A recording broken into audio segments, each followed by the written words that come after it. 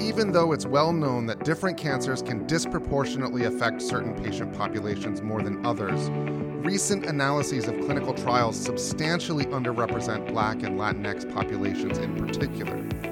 On top of this, only 3% of practicing oncologists today identify as Black and less than 5% identify as Latinx. So why aren't cancer trials and even medical practices designed to ensure representation of all ethnic and racial groups? And what's being currently done to address these disparities? Welcome to Project Oncology on ReachMD. I'm Dr. Jacob Sands, and joining me to discuss ASCO's mission to increase equality in cancer care and research is ASCO's current president, Dr. Lori Pierce. Dr. Pierce is a professor of radiation oncology and vice provost for academic and faculty affairs at the University of Michigan. Dr. Pierce, it is a pleasure to welcome you to the program. My pleasure to be with you. So, Dr. Pierce, as president of ASCO, you had the opportunity to look over a plethora of issues and matters to really focus on during your term. And you chose equitable care within oncology and research as a particular focus. Are you able to share with us your thoughts about some of that and the challenges looking forward? Sure, you're right. I could have picked any number of topics to have as my theme, but it was very clear what I was going to choose. Equity of care has been of longstanding importance to me. And because I'm African American, and as an African American oncologist, you see the disparate outcomes for people of color. Actually, in almost any metric you look at, you see that people of color have a worse outcome, and cancer is no different. So I was very, very focused on having equity as my theme. And I also knew that that would be a perfect theme for ASCO. If you think about ASCO, everything the organization does focuses on all patients receiving high quality cancer care. And as you may know, I chose this well before the pandemic. When you become president of ASCO, you have a year, you're president-elect. And it's during that year that you articulate what your theme will be. And so, I said it was going to be equity.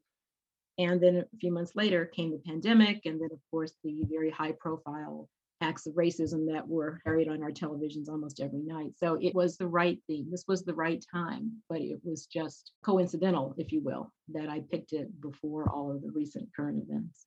Well, an important component of this for patients in many cases is being able to have physicians and providers that they can really identify with, which really raises the topic of having physicians that are within these different ethnic and racial groups as well. So can you outline some of the positive work that's being done to help reduce this underrepresentation amongst physicians and providers within medicine? Sure. So with an equity theme and trying to improve equity, I always say it's like peeling an onion. There's so many layers. And you're absolutely right that trying to increase the number of providers of color is a very important component to having equity of care, because many patients feel more comfortable with physicians that look like them. That said, I always say that you shouldn't have to have a Black physician if you are a Black patient to feel comfortable with your caregiver. We should all be focusing on cultural sensitivities, cultural awareness that allow us to relate to patients that are different races than we are.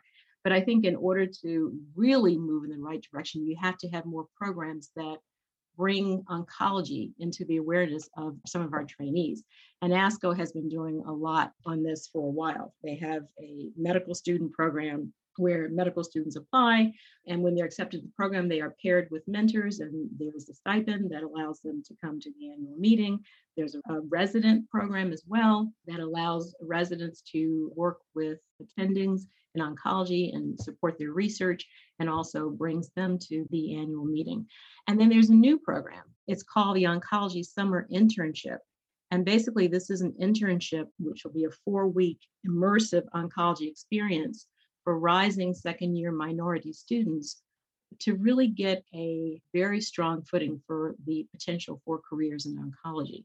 And it's a case where ASCO will put together a didactic set of lectures over 4 weeks to really kind of explore all the options and careers in oncology. The students will stay at their home institutions so that they can shadow faculty at their institutions, but it'll be a hybrid, if you will, between ASCO and their institutions. ASCO will provide a stipend, to encourage minority students to really take a very strong look in oncology. So I think these are the kinds of programs that we need to really, really reach trainees at the right times in their careers to make them think about oncology. With all that being said, can you speak to the importance of leaders at these educational institutions, hospital networks, and other systems not only being aware of the underrepresentation, but also actively engaging and empowering prospective healthcare workers to enter the field of oncology? Yeah, it is so important that the tone is set by our leaders to articulate that this is foundational to our institutions, that diversity is important on so many levels. We need to have more providers from populations underrepresented in medicine so that we look more like the patients that we serve. But also, it's a case where diversity is healthy for an institution. The more diverse a workforce you have, the more richness of a range of opinions and experiences. And you think more broadly. And I think it's important to have different perspectives that enriches us all. And that's at physicians, attending physicians, residents, med students, nurses, PAs, the whole team. Obviously, we are products of our experiences, and we need to have as diverse a set of experiences to really understand the world as it is now, understand our patients, and to be able to be more effective providers. So it's a win-win the way I think about it. For those just tuning in, you're listening to Project Oncology on ReachMD. I'm Dr. Jacob Sands, and I'm speaking with Dr. Lori Pierce, the current president of ASCO, about the underrepresentation of people of color in oncology. Now, Dr. Pierce, I like to think at a minimum that those within medicine are aware of the underrepresentation of minorities. We have countless studies that have proven a lack of diversity and identified barriers. So what can we do to combat this issue? It's been defined. Where do we start now, or what are the next steps in moving forward in solving this? So that's the multi-million-dollar question. And so when you have something that's so enormous, you have to go just back to basics. We need to listen, we need to talk. We need to think, if you think about all of the things that have happened in our country, throughout the world, but primarily in our country in the past few months, with the pandemic, with all the displays of racism, we have to acknowledge that there is systemic racism in our society. And we have to acknowledge that there is systemic racism in medicine. I strongly think that we have to own it rather than deny it. I think with medicine, there's the acknowledgement of race, but there's been a denial of racism. And we have to realize that these are two separate entities. Yes, there's some overlap, but they are distinct. And with racism, if you keep one group down, you're never going to be what we all can be. And that's across medicine and across society. If you look at the outcomes for cancer, not everything is due to biology. Biology is very important. Don't get me wrong. Of course, biology is very important. But there are these invisible factors that people are talking about more and more, which is a good thing, which is the social determinants of health. And they account for so much of the difference, so many of the disparities that we see today. And I think, yes, we're going through a very bad time in our country, but we are emerging with a dialogue. And we've been here before. We've had ups and downs, and we've had very severe times in our country because of racism. But I'm cautiously optimistic. There is a dialogue that I am aware of that I have not been aware of before. And I think we are learning from this. And I think that dialogue will definitely get us to where we need to be. So then bringing all that kind of back down to provider in the clinic, taking care of patients, what's the thing that they can focus on and really make sure to be doing or be aware of in helping to solve greater trial enrollment for people of color within oncology and also just better care within the healthcare system? I'll go back to what I said a few minutes ago. We really have to listen, and we have to listen to our patients because, yes, there are so many of these invisible factors that we would not be aware of if we didn't listen and we didn't ask the right questions to understand what the barriers are that our patients are facing. So we're physicians. We all were taught how to take a history, and usually it's check, check, check, of things that we ask. But we need to think about what we're asking, and we need to enrich our questions to really get at some of the barriers that our patients are often facing. Because we have all of these incredible treatments, But if they can't come in to get them because they don't have transportation, they can't get off from work, whatever, you're obviously not going to be successful in being able to help your patients. So that effort in particular, I think, is quite insightful for how we need to listen and how we need to ask the right questions. We need to, of course, have more diverse patients enroll in clinical trials. And this is something we've known for a long time. We've had so many papers in the literature showing the low numbers of underrepresented minorities on clinical trials. And you quoted the numbers up front.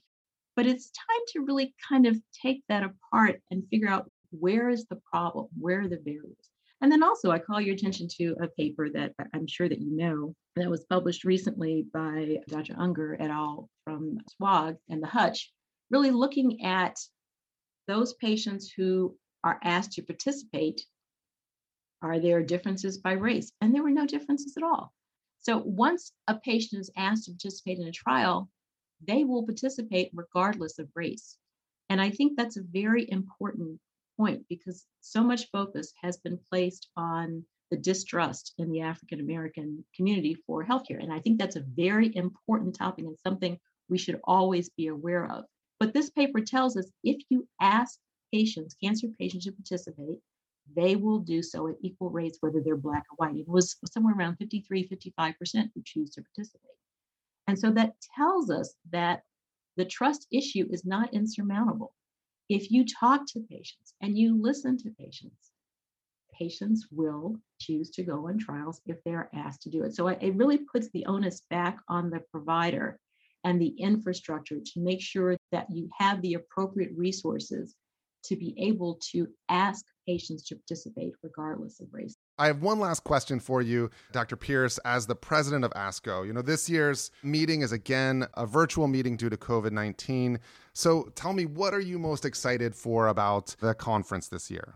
So there's going to be great research, great educational opportunities, but that's always the case at the ASCO meeting. So that's kind of expected. And so, yes, we will meet that expectation. What I am especially excited for is that this year, the emphasis has been put on weaving equity into most of our sessions. Typically, for a lot of the equity sessions, they have been standalone sessions and they haven't been well attended. And I don't think it's because people aren't interested. I think people are very interested. It's just that you only have 24 hours in a day, 7 days in a week, and you have all these other sessions to go to that are competing sessions. So I understand that. And these are sessions that we need to be at, need to learn. But why can't we blend in equity in those sessions? So it's a 2-for-1 deal, if you will. And I'm cautiously optimistic that this will work. And if so, I think this will be the beginning of the way we will hear data analyzed at our annual meetings going forward. Well, I look forward to ASCO. I do miss the in-person meetings, but one benefit of virtual is it does make it more accessible to everybody. So I certainly encourage everyone to log in and check out ASCO this year. But that brings us to the end of today's program. I want to thank my guest, Dr. Lori Pierce, for joining me to discuss the underrepresentation of African American and Latinx individuals in oncology. Dr. Pierce, you highlighted the importance of leaders being engaged and working to reduce disparities, and we are so grateful for your leadership in ASCO. Dr. Pierce, it has been an absolute pleasure to have you on the program. This was fun. I enjoyed it, and I hope it's helpful to your listeners. So thanks so much. I'm Dr. Jacob Sands. To access this and other episodes in our series, visit reachmd.com/project oncology, where you can be part of the knowledge. Thanks for listening.